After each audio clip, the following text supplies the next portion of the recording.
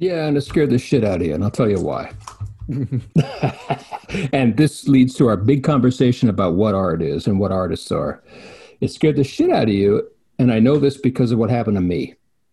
It scared the shit out of you because you didn't know if you could do it again. And now let's go talk about Meryl Streep and let's go talk about Daniel Day-Lewis. They do it every day.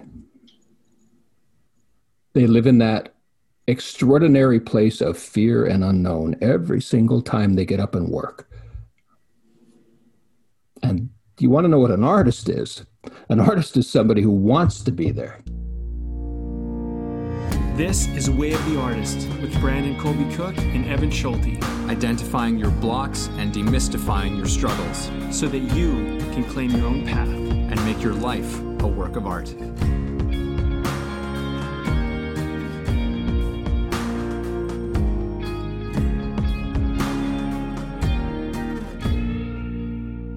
Welcome, all you listeners, once again to Way of the Artist podcast.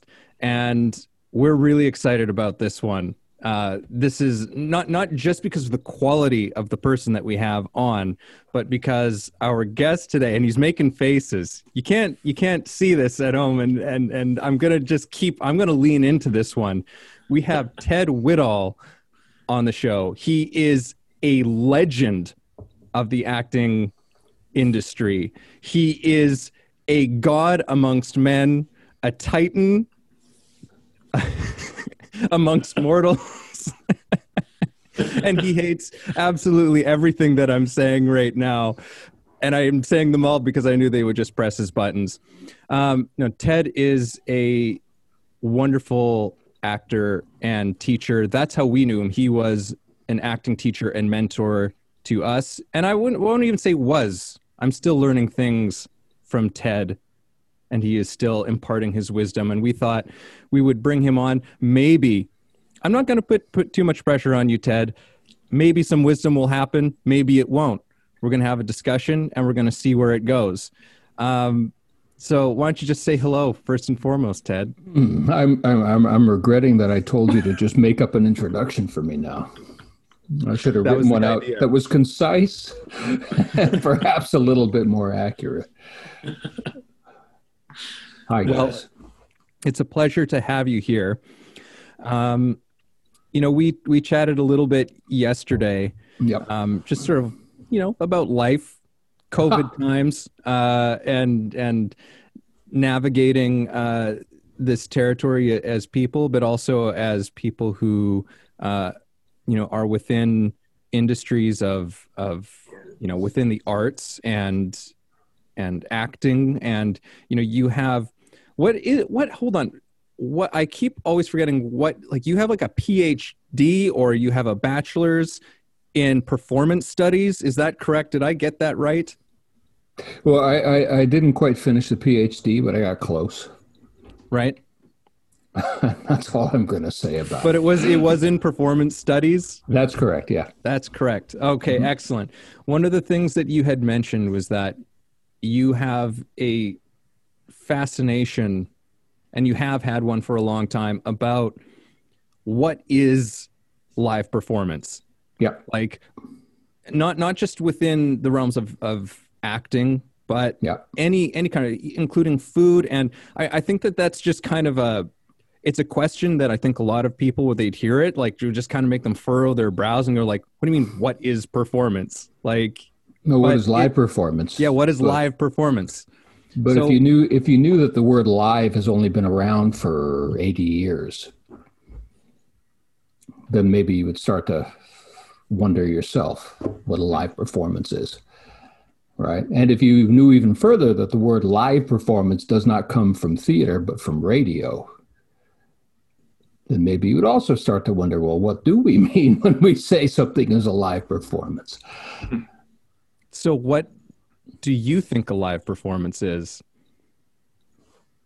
That's a good question.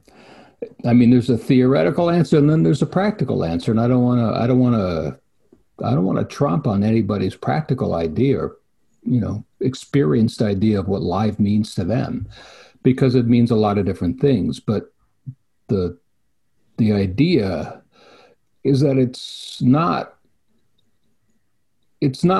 written in stone. It's not an eternal idea. It's an idea that changes over time. It changes with constructs. It changes with social arrangements. It changes with a lot of technology. It has everything to do with technology, believe it or not. And so if we accept that what we feel is live has changed and will continue to change, then maybe we can start that conversation.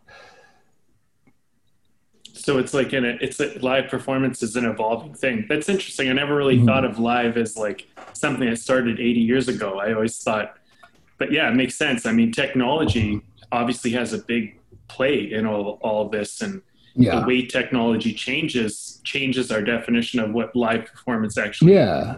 Well, the first recognition of something as being live came on radio, because radio became a very important medium at the turn of the last century, and they played concerts. Concerts were being played online, or they were being played on the radio, and people gathered around the radio and they listened. They listened to shows.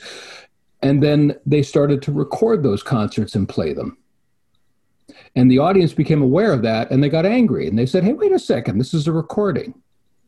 And so the radio folks, to respond to that, said, well, okay, we're going to label something as live from Madison Square Garden, live from the concert hall at so-and-so, versus previously recorded from, right? And so that differentiation was really just a result of the audience kind of being hoodwinked in a way, or feeling that they were hoodwinked. They had been listening. They gathered around the radio, and it was as live as anything you could imagine for them, because it was happening. It was happening somewhere at that moment. And then when they found out, wait a second, that was actually recorded, I feel gypped.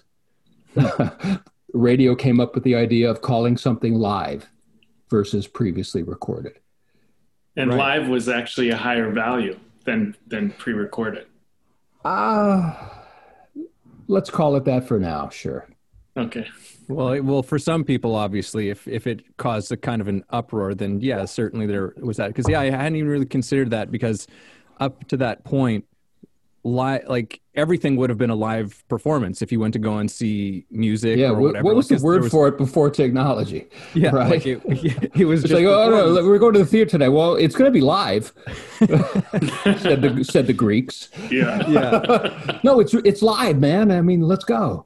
Yeah. No, it's just what it was. So the very idea that there had to be a differentiation came as a result of technology, not to its detriment, just as a means of differentiation, really. Because don't forget, the old apocryphal. I don't think it's apocryphal. I think it's quite true about the Lumiere brothers, when they filmed a train coming at the camera at an angle, and it passed by the side of the camera and went off screen, and they filmed that, and then they showed it to an audience. The first time the audience saw it, everybody got up and ran screaming from their chairs because they thought a train was about to hit them. Yeah. Right. So the question of live then becomes, is it what's actually happening, or is it what we perceive to be happening? Wow. It's like a whole rabbit hole. No, not really. I mean, it's going back to, you asked me about performance studies, and performance studies is sort of a rather now not so new academic pursuit. The idea is that how do we study performance across a broad spectrum of activities in everyday life, in theater, in culture. There's a broad idea of what performance means, and the idea of what live is one of the pillars of what that is, of how we define that field of study. And it's kind of been beaten to death, to be quite honest. Largely because there are a lot of folks who want to believe that live performance somehow is politically emancipatory, that it cannot be commodified, it cannot be made into a product. And yet we now live well past the experience economy, right? I have friends who've made millions of dollars designing, experiences for brands. Every time you walk into a bar, you're walking into a branding experience. Every time you walk into a restaurant, or every time you walk into an airport, your experience is being branded for you. So it's not so true that the idea of the live cannot be commodified. But it's a worthwhile idea. I think it's an important emotional idea about what performance can be, because it's true to a certain degree that this thing happens and then it's gone, right? But is it really ever gone? Does it ever really disappear? And when it happened, did it happen just like that? Or were there a lot of things that made it happen? Those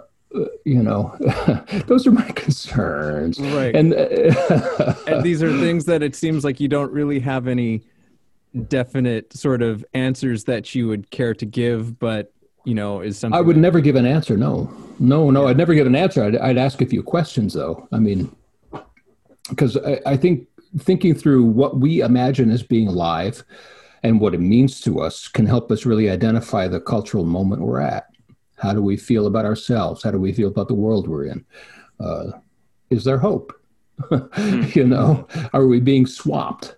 I mean, I could ask you guys what you think is important about live right now, and it would tell you a lot. It would tell you a lot about yourselves. It would tell you a lot about where you're at.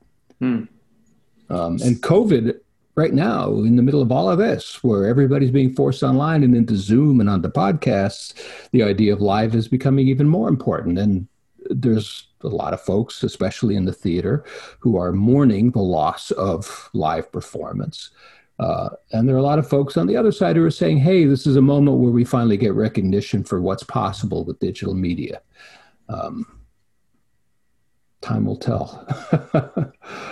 Yeah. It's interesting with live, like our last guest, Danae, who was on, I saw her do her very first live performance. Yep. And she, there's and only a handful of people, a theater saw it, but that was it. Right. And then she actually ended up kind of getting some pretty big success later, but it was I got to see that performance. And I think what's kind of interesting about that is most people were never there, but they'll listen intently to the story of how I tell my experience of being in that live. You know what I mean? And that's part of what makes that live performance. Right. The live performance isn't a unique moment to itself. It's part of a whole feedback loop. Right. That produces it as this disappearing moment that never disappears, because now it's on your podcast and you're talking about it. And now it's over here and over there. And now her career has expanded and she's giving interviews and she's talking about that wonderful, wonderful live performance that she once gave. And so the live never really disappears. That's what's interesting. However, it is unique, isn't it? Yeah. Yeah. But the experience for someone hearing about it, third party is different than the people who are actually there in some respects. In some respects, but don't get me wrong here. I actually took a quite a radical view of what was going on inside performance studies, because when I entered into this conversation, it had gotten to a point where everybody said, well, okay, there's this live thing and it matters, but is there really any massive difference between sitting in a seat watching a show from one perspective versus sitting at home and watching it on TV, if you perceive them to be both live, if you perceive them to be both happening right now? And I said, yeah, I think there might be. And that's why I started looking at food and performance, because there's one thing you can't do online, which is you can't taste. So I started looking at artists who use food in performances and theater that uses food in plays, and started asking the question, well, what does that mean about what live is? Right? And one of the artists I worked with, who became a buddy in a lot of ways, he did this piece where he was a wonderful artist. He still is. He does these things where he decides he gets interested in something, and he does these things he calls immersions, where he goes and he disappears for about 4 years and learns before producing an artwork. So in this case, he got interested in food. So he went to cooking school and he worked for caterers and in restaurants for a bunch of years. And then he produced a whole cycle of artworks with food. And he did this with plants too. He went to work in London for a gardener and he spent 4 years gardening, and then he learned how to, cultivate plants and hybridize them and do things. And he grew these extraordinary things, and then he put them into an art gallery where it became art. It becomes art because he's an artist and he says this is art, and the gallery agrees, and they put it in the gallery, and it becomes art. And you laugh, but that's actually it. Let's demythologize what art is first, because up there, when we talk about the live as the most important or highest form of performance, we're also speaking about art as this eternal thing, this transcendental object that lives outside of our human or lived experience. And it's kind of bullshit, right? That's all old Kantian ideas about God and art. Art is a lived experience, and is produced by a lot of cultural influences, museums, critics, artists, people who go see it. We all buy into the notion that it's art, right? And that's an okay thing, as long as we understand we're doing it. So it's also what produces things as not art. It's what produces indigenous craftspeople as craftspeople and not artists. Like they're making crafts, that's not art. Well, why not, right? Mm-hmm. And that's also being contested. So you have to understand those kind of the ways that art creates something that is art, and the way it also creates things that are not art. And this is the same with performance. So what he did was, my favorite work that he did, that this artist did, is he did some research on the Last Supper. And there was an Israeli food critic who wrote up a speculative piece about what might have actually been served at the Last Supper. And so he went and he figured out how to cook that the way they might have cooked it. And he sourced some ingredients in London, and he cooked the meal. And then he set up the gallery. He built a table for 12 people in the gallery. And people came and they signed waivers, and they went and sat at the table, and he washed their feet.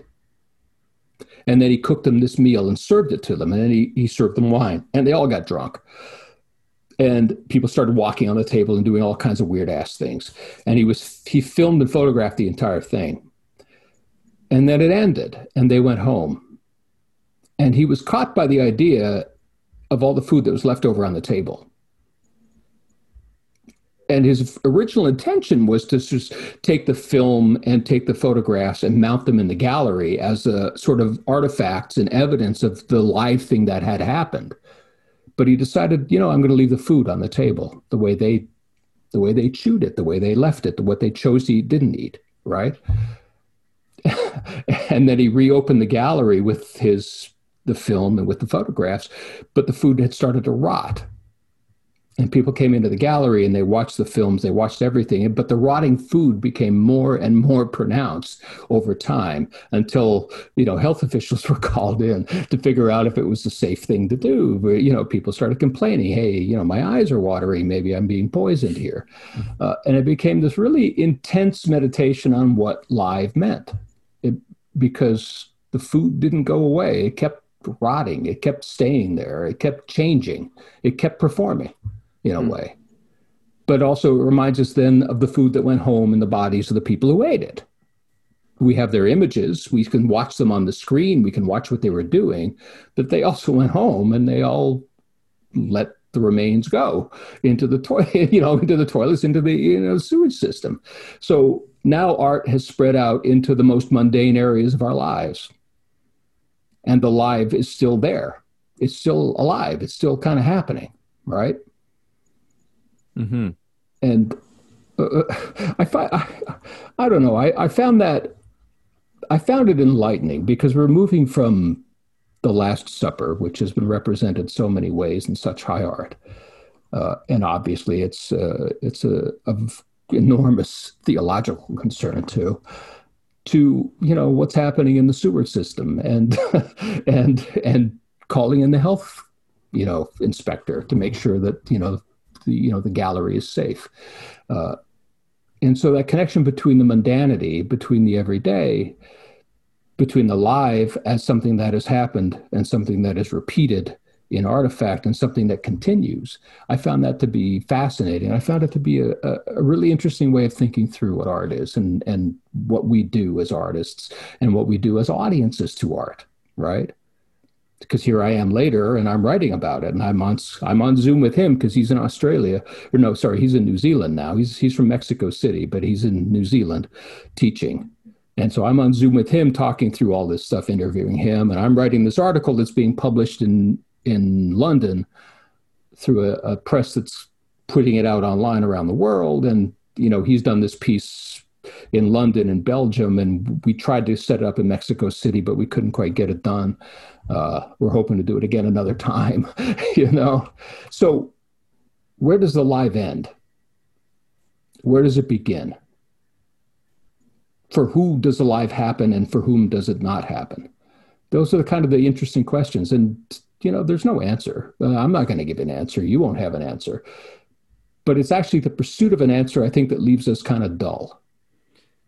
I would absolutely agree with that same sort of where we've arrived to, or where you've arrived to at all of that. It's like, just as an actor, I remember, and it was something that I had got kind of disillusioned with after a while from studying with a lot of different people, was that this sort of thing that I loved to do, just for this doing of it, the experience of acting, the kind of a joy that was within it. And then working with certain people, it took on this very serious quality, and there was a right way and there was a wrong way to do it. And it was all about having to touch back on what you're saying. It was all about having answers to everything. It was like every character you play was just like a puzzle to be solved. And once it's done, you just take that and then you recreate it in front of a group of people. And it took on, and we can maybe dive into this because, happy to. You studied Meisner, and Meisner was something, and the teacher who I had who worked Meisner with me, it reshaped some things for me, and in many ways helped me to reclaim some of this old thing where it's like, well, it's never really done. Like, there's never this done point that you're doing. Like, you hit that performance and you're still going, like you're still ongoing. You're not done. Like let me pull that back. Let me pull that frame back a bit into a larger frame, because what we're talking about is the difference between performance and text. And the old-fashioned idea is that somehow there's a text that is fixed with all the ideas, and you need to discover those ideas as they exist and replicate them. And that's the goal of theater, and that's the goal of acting, and that's just the most wrong idea out there. And Meisner's come along and said, we don't actually know. The moment itself is not stable. It has no meaning except in the moment that it happens, and then it's over, and then now you move to the next. And for a long time, those two ideas didn't seem compatible, and so Meisner technique got a reputation as being a negator of the text. The text doesn't matter in Meisner, but that's far from true. It was far from true from Sandy, and it was far from true from my training at the Neighborhood Playhouse, and far from true from your training as well. But how do you make those ideas compatible? But I've had the great good fortune of working. I went to work with Darren Gobert. Darren Gobert was a professor of mine at York, and now he's a big chair, big full-time named chair professor at Duke University, which means that he is now considered the god of dramatic text in the academic world. And he is. I'll be blunt with you. The guy's the smartest man I've ever met. And Darren was the editor-in-chief of Modern Drama, which is the big academic journal, the leading academic journal of the dramatic text in the world. And it is. And I worked with him on that. I took a course with him, and then I worked with him on an issue of that. And on his very first issue, we worked on his editorial. And his view, from a textual point of view, because he's he's a professor of literature, but he's a professor of dramatic literature. And so he pronounced himself in Modern Drama. And understand, this is within the last 5 years, so this is still very new. His editorial was all this: there is no meaning in the text outside performance. So his view of how we could read, he was like, look, we don't stop doing close readings of a text. We look at the way the lines are constructed. We look at the meanings inside the language. But to understand a text, it can only be understood within the framework of its production, of its expression. And so he was calling on scholars not just to read the text, but to read the text in the context of a production.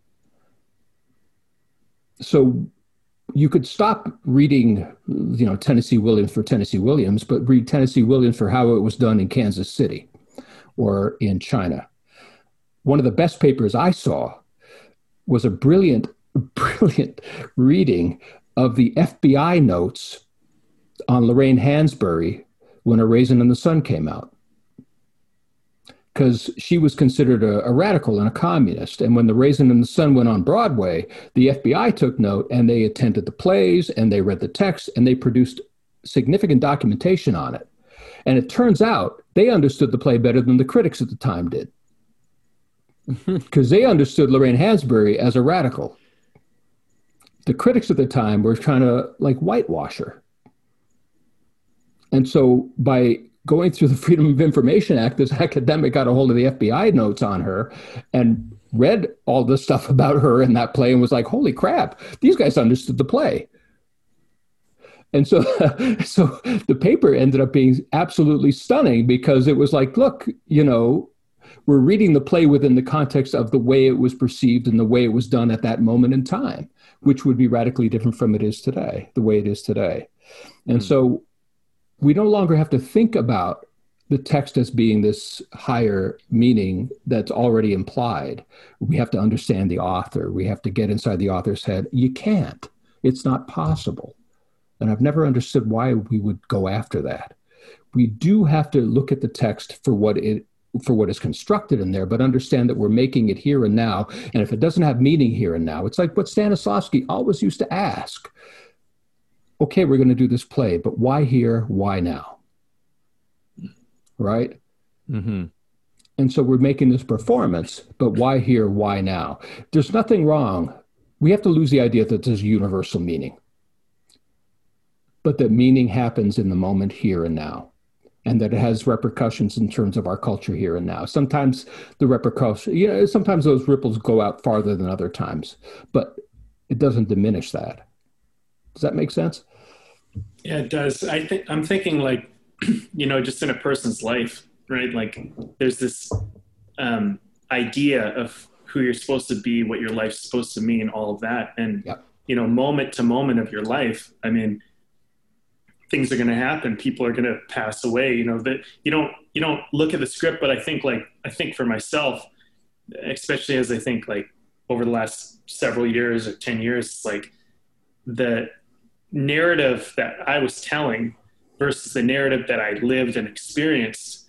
It's like that thinking that I actually know what this means and thinking why this is important. For example, there are things in 7 or 10 years ago that I thought were so important. And now I'm just they're not important at all. Why do I even care about that? But my kind of programming and social cultural kind of thing was you need to make this important. You need to do this. And then through experiences of life, it's the meanings changed. The experience of things that were maybe devastating at one point become beautiful. And I'm kind of relating it as you're talking about that, because a lot of what Evan and I try to talk about is just how your life is you're like an artist if you look at your life that way. It's a philosophy of it doesn't just have to be whatever you were told your life was supposed to be. It could be a discovery. It might be something different. And at any point there could be a plot twist. You could just change direction, and what mattered one day doesn't matter anymore. Mm-hmm. Yeah. It's a tricky question because, the question is, what is art? Right. And, there's the famous urinal on a wall. There's art. Why is it art? It's art because it's in a gallery and I say so. Yeah. But then again, there's the question of, whether art is about some innate talent. Is it? but it is also not, right? I don't want to see paintings by people who just have no the capacity to paint. I've watched actors who really, really, really want to act, but they can't quite convince me that there's something going on. And I've watched actors who have a lot going on, but they're not that interested in acting. And so are they making art?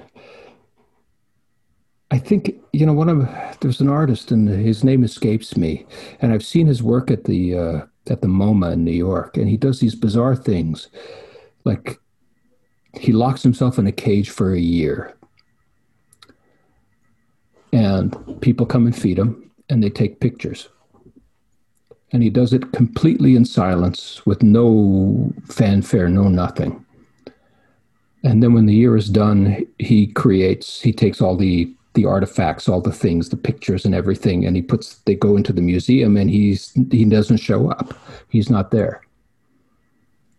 So, the idea that maybe I'm making something for someone to see intentionally kind of disappears in that, doesn't it?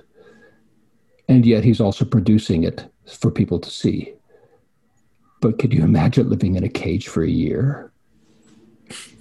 Mm-hmm. Yeah, I often there's something about artists like that I'm so fascinated by. But there is another part of me that just goes, but is this art, or is this someone who's just, they have a different mind? Well, most of the artists I know have a different mind. I'll be blunt about that. The question is whether or not what we imagine art to be, right? If I used to know a man who was a brilliant painter, and he never showed his work because he didn't think it was good enough. And one day he's going to pass away, and his stuff is going to be found, and people will look at it and go, wow, this guy was great. And then he'll suddenly be an artist. But for today, he works at Stats Canada, right? Yeah. And we hear those stories, and we dig up those stories. Oh, look at that. We found these paintings by this guy, and everybody, all the great art critics say, hey, this person was fantastic. And, most recently, forgive me, I'm getting old, but my ability to recall names is terrible. But there's a wonderful photographer who came to light recently. And she lived as a nanny in Chicago her entire life without any fanfare. She had a camera and she took pictures. And after her death, those pictures were discovered, and now there are books out, and there are, exhibits of her work everywhere. And she was an artist. She was an artist because she was living intentionally to create art without showing it. Mm-hmm. So what are the definitions? And I think the key in there is intention. Intention was a word that you had mentioned, was did I? Was one of your selections that you had brought up. There are people who argue in certain respects that intention doesn't matter anymore, but yeah, it does. It does. I agree with that. I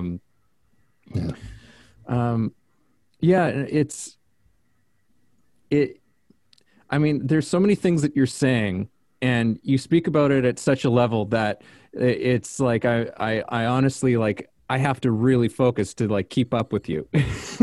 Sorry. It's all right. No, I like it. It's slower.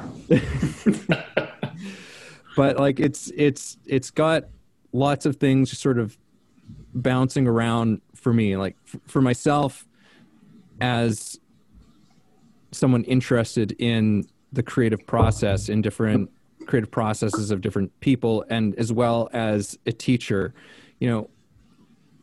I went down a path of sort of studying and not, through any institution, but just my own study of a lot of the sort of Eastern wisdom traditions, the traditions in I would say in Hinduism and Zen particularly have really, really struck me in terms of some of their philosophies, and some of the things you're saying are kind of lighting those things up a little bit, like trying to to talk about what art is, you know, like the Hindus would have this thing like, well, it's I think the word is like neti, like, well, not this, not this. It's a way of describing what God is, you know. It's like, well, what is God? It's like, but well, it's practice. It's practice with discipline and intention in those traditions, right? Yeah, but also with no attachment to outcome. You know, that's like it's the sort of essential element of like the Bhagavad Gita would be. It's like, unless like basically you're creating karma, it would be under their sort of theology, is karma is created when you take action with expectation, with an idea of outcome, and you're creating karma in that way. So to let go of the outcome, and that's something that I've always sort of considered when it comes to, well, this question of what is art. Well, if you can answer that question, write a paper and everybody will read it. Well, no. I mean, again, I'm in the same position. I'm like, I don't want to say what it is, but there's something to that for me. And I think that's maybe the most I've ever been able to say about certain things like that, is like, well, yeah, there's something to that. There's some grain of truth. There's some seed. There's something to walk away within there. But is it like you said, like a universal truth? Is it a constant thing? I don't know. You know, I really liked when I was back in the days when I was just reading for fun. Blaise Pascal. He was a physicist. Air pressure, Pascal is measured in pascals. He was a physicist. He measured that, but he was also a theologian. And the one thing, you know, his sort of thing about faith, I think, is what is interesting here, which is to the degree that I agree with you, is that I don't know that you can actually constructively describe art. It's a bit of a leap of faith. And so as a teacher, and I've come around to being a teacher, although nobody seems to want to hire me, but as a teacher, I got really dissuaded by people who taught art as art, because I don't think, and as I encountered pedagogy, there was a term for it, which is surface learning and deep learning. And the thing about surface learning is that it's all teachable, but deep learning you cannot do. It's something that happens to the student, and you have to create an environment where it can happen, but you can't control it at all, nor can the student. And I thought about that in terms of teaching an art. And I thought, well, why are we focusing on deep learning? Because all the lessons are about deep learning. You're going to go in there and have the deep lesson about art. So I decided to focus my teaching on surface learning, on skills, acquire the skill, perfect the skill, in the hope that the deep learning could happen. And understanding that for whatever reason, it may not happen for everybody, but at least they'd have the skill. And I started to look at art that way too, which is that a lot of people have those skills, but art is the thing that happens on its own. Art's the thing that happens to those people, and they can do something with the skill to make it into art. And that reminds me of Pascal and the idea of the leap of faith, this idea that you can't, I mean, Pascal was famous for the wager, Pascal's wager, which is, if you don't believe in God and you die and God is real, you're in trouble. If you do believe in God and you die and God doesn't exist, well, at least you lived a good life. So odds are it's better to believe in God. Right? And it's often interpreted as a sort of a clever way of proving that faith is a good idea. But my reading of it was that what he was saying was that logic can only take you so far. And here's the logical argument for God. And it's a stupid argument. Right? And so if you want to talk about what art is, I think logic can only take you so far, and most of the arguments are stupid. But the good news is that the skills you learn in making art are practicable. They can take you through a whole lot in your life. Just like the skills you learn in prayer, the skills you learn in meditation, the skills you learn in a lot of things. Maybe you're not going to end up being the next, guru, the next pope, but you might end up being a good person if you practice those skills. And the same is true, I mean, from my end of teaching actors and being an actor, is that maybe, not everybody's going to end up being the next great actor, but you'll be a pretty good person. And you'll be a really good communicator. And these are skills that can work for you. And so what's wrong with that? Yeah, it can take you to all kinds of experiences. I actually, I've quoted you many times on our podcast without you knowing. Uh-oh. Which yeah, I know. We're always like, the great Ted Whittall said this. I've been misquoted. Yeah. But like before you deserted us, and you fled out to the east. It was a mistake. I'm saying that now. I've been handed my hat here out east. I hope you're cold. But before you had left, on the last class that you had with our group, you had said to us, I don't know where this is going to take you. I don't know what this acting stuff is going to do for you, but it will take you somewhere. And it was, you said, that was you. Okay. And I never forgot it. Like, it was just this, I don't know, there was this incredibly, I found it very beautiful and kind of bittersweet in a way. Because it was this thing of like, looking around this room of people, that was a tremendous classroom of people.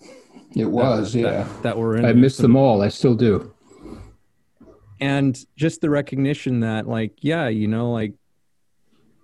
it's very unlikely that, any of us are going to become, the next sort of Chris Hemsworth or, Emma Stone or something like that. That's winning the genetic lottery. I can't help you with that. I just mean in terms of fine person, but yeah. I just mean in terms, what I mean, in terms of sort of, being a big sort of household international star of an actor, like the likelihood of that is not likely at all, but that the things that we were doing in that room mattered. The things that we were learning in that space together, it makes a difference in our lives in some way. Well, let me share the background of that, because that actually was intentional on my part. Because I was teaching you guys, and I'd come out of a couple of places in Vancouver that were teaching, and I was really struck by a problem. And the problem was that everybody was there to build that career. And the industry is filled with bias. It's filled with problems. It's filled with what talent looks like that may not necessarily jive with what people are. And I felt it was wrong for me to take money from people and encourage them to believe that they too could be the next thing.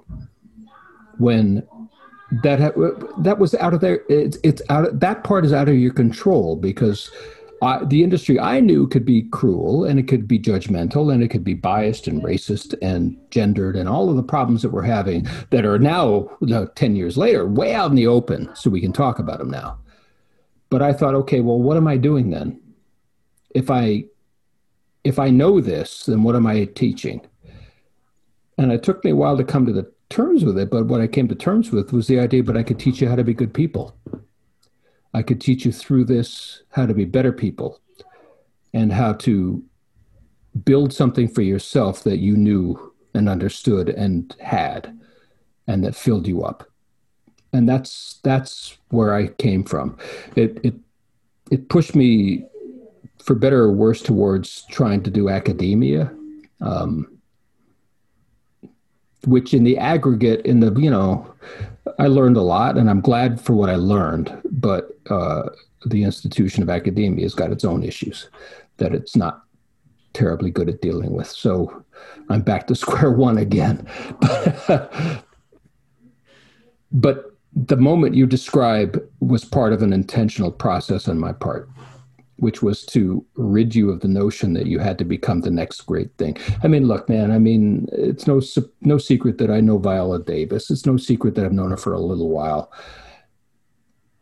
And now maybe things are different for her right now, but the last time I saw her, she'd already won an Oscar, for Christ's sakes, and she still saw herself as a middle-aged black woman for whom it was going to end, and she had to just keep rowing the boat and making the money while she could. Right? Now, I think that's changed for her. But whether she believes it's changed, I don't know. But I tell you what, she's a great person. And her purpose for doing what she was doing was to build a wonderful life for herself, a life that she didn't think possible and imaginable. And she brought a child into her life, and that mattered to her, right? And the point of saying this is that as we say, well, not everybody's going to be that, I'm telling you the story of somebody who is that, who's not really sure that she's going to be that. Right? Yeah. And she is a wonderful actress. She's all of that. And by the way, she's a Meisner-trained actress. She studied with Ron Stetson. I'm going to put Ron Stetson's name out there. Ron was one of my teachers in New York. And she actually thanked him when she won an Oscar for a good reason. Ron's a great teacher. If I can, Ted, actually, I want to ask you a question, because there was, going back to that class, before you move on and tell us some other awesome stuff, there was a class that you started, and it was called your character class. You had a good experience in that class, man. I did. You did great work. Thank you. I appreciate it. Yeah, man, that was honestly a life-changing experience for me. But one of the things that you taught me, which has literally changed my life, is as a screenwriter, a filmmaker, actor, everything. But we worked a lot with impediment, and I remember you'd kind of give us direction. You'd say, like, find an impediment, vocal or physical or whatever. And I remember doing that, and I remember the emotions that came up just from giving myself an impediment, which for me, up until that point, like, I could get emotional in scenes, but it was like always this really like weird, distant thing for me. And then all of a sudden, emotion was coming up in ways that I had never, like, it wasn't like I was trying to do something. Ways that you were not in control of. Exactly. And I was losing control, but yet it was working. And it was weirdly, like, if I didn't stop it, incredible things could come out of all that. What kind of inspired that idea, like to share with us impediments, to use that in our performance and then kind of let it navigate our stories? First of all, it's right out of the Meisner playbook, right? It's not everybody, when they think of Meisner, they think about, fuck you, fuck you, fuck you, repeat, repeat, repeat. That's that. My fingers are saying this is not a big piece of Meisner. The repetition idea is meant to be forgotten, but it's fetishized because it's easy to fetishize. It's almost like a meme, right? It's like an internet meme, people are repeating. Where Meisner, in my view, excelled is in his thought about character. And he created this idea called impediments, which we did in the second year. And which is done by, I'm going to look for the book. Bill Esper. Bill Esper actually wrote about it, because Bill Esper was Meisner's sidekick. And I shouldn't say that. I'm so sorry. For anybody who knows Bill Esper, I apologize. He worked with Sandy Meisner for about 25 years and then launched his own studio. But unlike those who wrote about Meisner from direct experience, Bill Esper wrote about impediments and character. Meisner had a lot to say about character, and Bill was the one who picked it up and carried the ball forward. Now, like you, Brandon, I had a significant experience doing that work, which is why it's important to me. But there are two things that happen in the way I work in the world. One is that I do things. The other is that I step back and I pull back and I think about them. right? I'm tortured that way because I wish I could do one better. I wish I could do one really well. I do both kind of okay, you know. But in thinking about through why impediments works, it works because often we are taught as actors to think about character from a writer's perspective. That the character is what you do. But if we really listen to what Sandy was talking about and what that exercise showed you, which I believe to be true, is that character is what's in the way. Because honestly, if we could walk into a room and get what we wanted, there'd be no drama. And writers will say, well, yeah, I'll create the impediment. I'll create the obstacle. But that's not enough. The actor has to have their own obstacle, and the obstacle is character. So if character is not built on impediment, on the thing that prevents you from doing the thing you want, right? And for me, the empirical proof that it works is in what I saw in you and what I saw in a lot of the other actors, what I felt in myself, and what I read when I read it, which is that it makes a difference. When you set yourself up to fail at something you really want to do, when something gets in the way, it becomes elemental. It becomes embodied, because that's what we're trying to do as actors, is take all of these ideas and all of these things and embody them. So how do you do that? You're right. I can make myself feel things, or at least I can make myself look like I'm feeling things. Mm-hmm. But it's over there and I'm over here. But how does it happen like so deep that I don't even know what's going on? Well, it happens by putting your body in the line of fire. And that means by literally creating a problem for yourself. I want to ask this girl to marry me, but I can't stop stuttering. Yeah. And if I stutter, she's going to say, get lost, pal. Right? That's old fashioned, but that's the idea. You experienced it. And I still remember that class clearly. I saw everything you did, and I still remember every moment of that class, every moment of your exercise. So I know how fundamental that experience was to you. But that's how fundamental it was to me too, that I remember it. Yeah. Right? That's what acting is. It was, that particular class, that was actually before Evan had joined us. And I kept being like, Evan, you got to come work with Ted, man. Well, you know what? I couldn't get that up and running anywhere else. And then some people had problems with it at the place where we did it. And, but that's, that's part of the Canadian culture. I'll be honest with you. We're not there yet. I just experienced that this past year. I went to work for a college and tried to bring this stuff in, and they really freaked out. And they freaked out because I think Canada is a little concerned. They're concerned about public behavior. They're concerned about what all these things might mean. They're concerned about order in ways that Americans are not. And we're experiencing that right now in the worst possible sense in the U.S., but the positive pole of what we're witnessing is a culture of experimentation, a culture of fearlessness. And Canada hasn't quite got there yet. One last thing. Sorry, Evan. One last thing on this. Go for it. And I just want to make a comment because I know we'll move on. But when we did those impediment exercises, and that one in particular we were talking about that you remember, I remember I had all this bullshit like everybody does.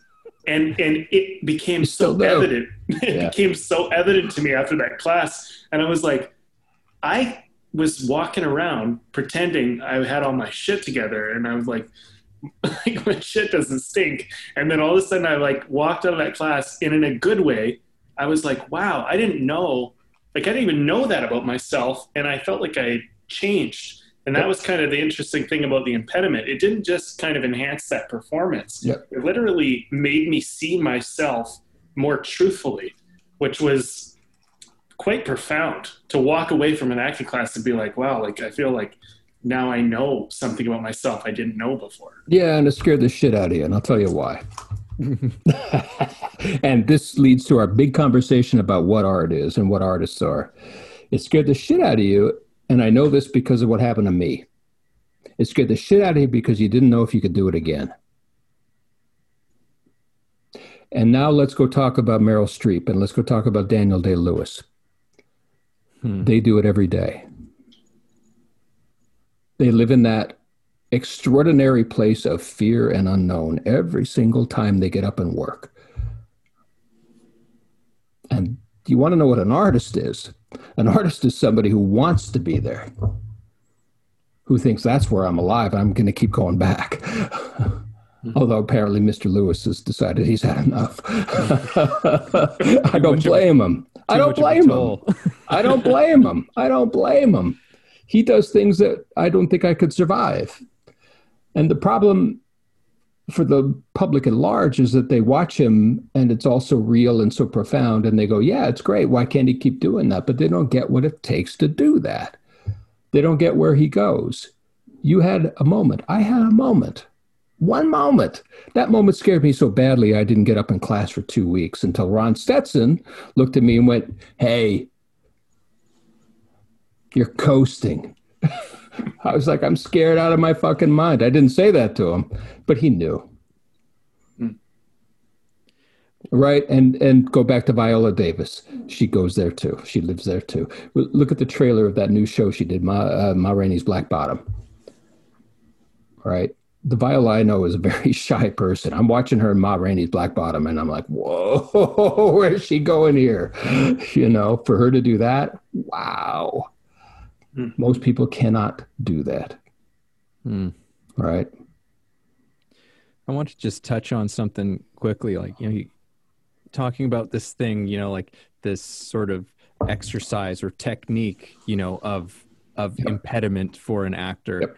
And you know, and a little sort of experiment that I did a while back was like, I had to look at, you know, because I trained with some teachers who it was like, you know, it was so about these like the technique and these tools. Like, so what's your super objective? What's your objective? What's your, you know, and I just grew to absolutely hate all of these words because there was something so cold and mechanical about the whole thing, and going through them and just to be like, well, hang on, well, what is the human element that this is trying to speak to, you know, and try and like reclaim some, but to a large degree that I discovered that approach of, you know, well, what's your objective and your super objective and your tactics and all of this stuff? I'm like, this is sociopathic. Like, this is actually like, no, it's about power.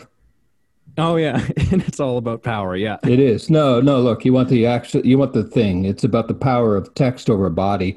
It's about the power of certain discourses, of scientific discourses over human emotion and experience. Right. Do you really want to get into this?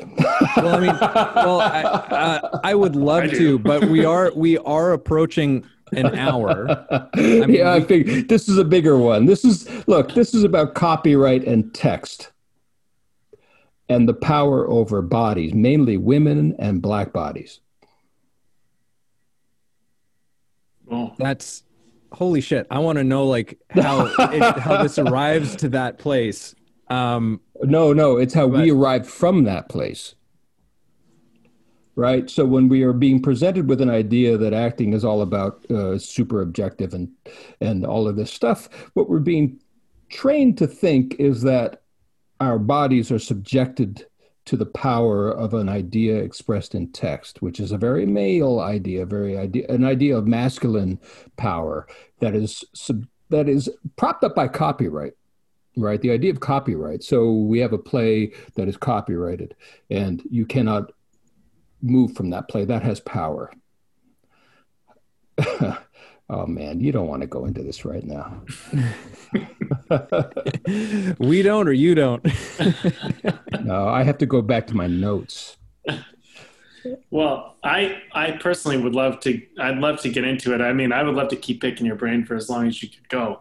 But I mean, we did say we would be on a time limit, so it's all right if we leave that maybe for a bookmark, and we'll really try and get you on again. You know what? This is not my field. I've read it, but it's not my field. I would have to actually go back and really look it up and really get it together so I could present it to you and be very honest about what people have written. But it's been written. Right. Look, think about it this way. Think about all the Black performances that happened that were not documented and not contained in text. Think about the idea that Elvis Presley is famous, but there's so many Black artists who are not, right? And it's about the power to imprint, copy, and own something.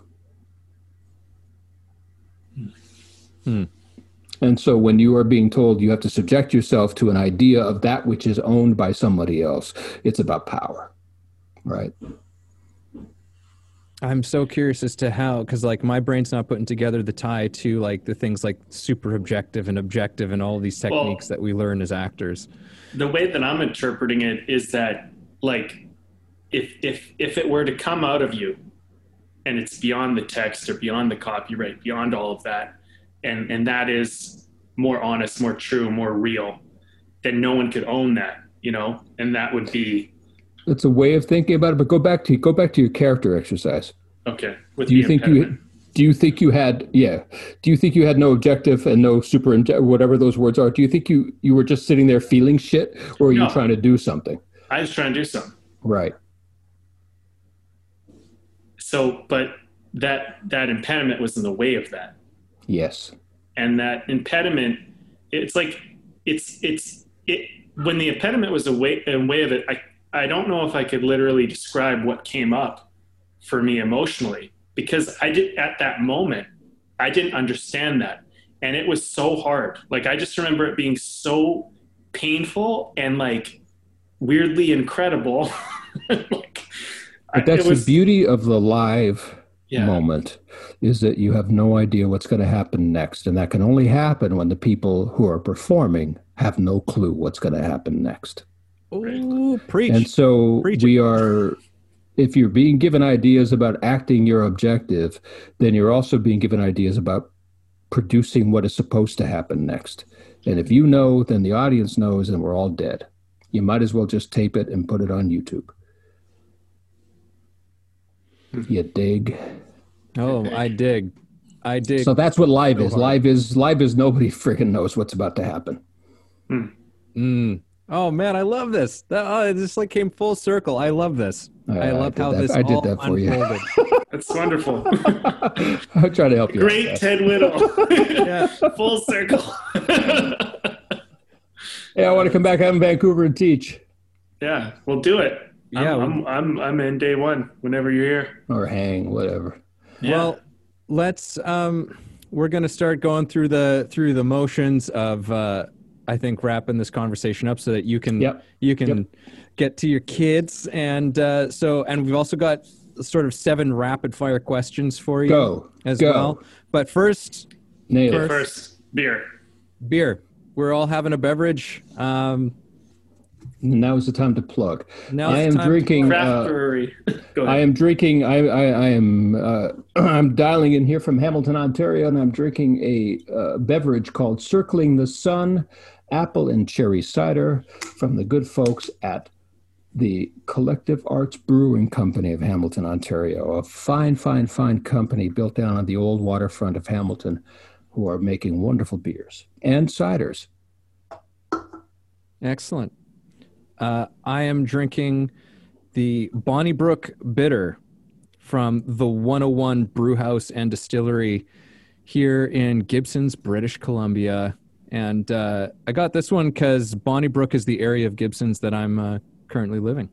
And it's great. It's quite light. It's quite light for. I tell you what, I went once to the best restaurant in the world. It was called El Bulli. And it was a Michelin 3-star place, most famous restaurant in the world. And they brought me the wine list, and it was like the size of a telephone book wrapped in leather, and you could spend money on the wines. And I did not have the money, although I knew I was going to spend money. So I said to the guy, and I said, hey, I know you get all your food from 50 kilometers from the restaurant. He said, yeah. And I said, well, what about wines? And his eyes lit up. And he said, I'm taking care of you. And he brought me the best damn things I've ever tasted. Nothing over €30 a bottle, right? Local is good. Even at Michelin 3-star places, local rules. Well, this beer I'm having is an excellent beer. It's from Whistler Brewing Co., which is not too far from me. And this one's called Trail Forks Hazy Trail Pale Ale. Yeah, it's delicious. I love it. So there you go. Yahoo! All right, Ted. All right. Your first question of 7. I will concentrate. I'll try. What is the most important book you've ever read? Ah! Look, I've got learning disabilities. Man, reading books is hard. Oh,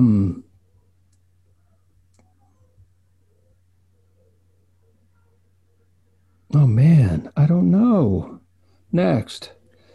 Just pick one, Ted. Come on. What jumped into your head? What popped into your mind? I'm gonna look at my library right now and pick one. You know what? I'm gonna go with my old teenage self, and I'm gonna say "On the Road" by Jack Kerouac. Beautiful. All right. What film has had the greatest impact on you? Oh, you're hurting me. What film has had the greatest impact on me? I'm going to say a movie called Scarecrow, shot in 1972 with Gene Hackman and Al Pacino. It won the Palme d'Or at Cannes by a filmmaker who really didn't make any more movies after that. And the reason it had an impact on me is, first of all, because I loved it, and second of all, because I actually got to work with Gene Hackman, and I asked him about it. And he, in Mr. Hackman style, went, I don't know. Which meant, I think, yeah, that movie meant a lot to me too, but I don't like to talk about it.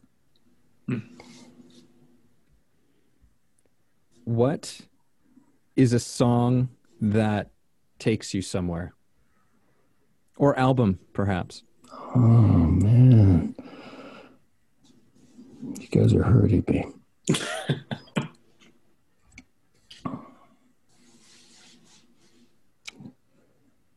It's a song called Here's to Life. Here's to life and all the joy it brings. And of course, after a bunch of ciders, I can't remember the name of the song, but it was important to me.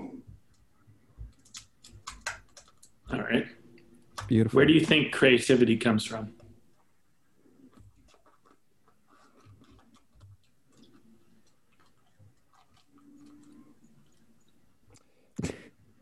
My brain split into two. One is the answer that I think it's fairly fundamental to the human experience. I don't like generalizing and universalizing human experience because that's not a great idea, but I think it's fairly fundamental. But it's also in danger of being taken over by science. So we need to be cautious about it. It's not just the domain of those who are creative. I think it's a fundamental thing. I love that. How do you, Ted? Yes. How do you find inspiration? Or where do you find inspiration? It's been hard lately, and I found inspiration here tonight talking to you guys because I've known you for a long time, and because you were students of mine, I find them in my students. All right, I'm excited about this one. Go. What is one thing you would tell your childhood self?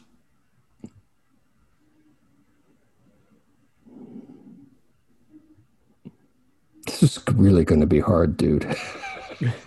There are so many things I would tell my child. I hate to break it to you, but this is, how hard it is now? You ain't seen nothing yet. Oh, that's your words. Sorry. Childhood stuff. Okay. Oh, yeah. All right. But now ask me what I would never tell my childhood self. Which is something similar. No. It's going to be great. All right, your final question. You've almost made it. What would your future self tell you right now? You can do it. And it'll matter.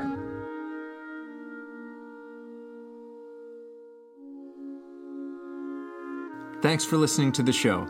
If you got something out of this, if you feel it improved your life or your journey in any way, please take a moment to subscribe, leave a review, or share the episode.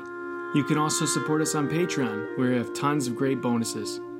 You are the ones that make the show possible and help us to thrive. Thank you for joining us.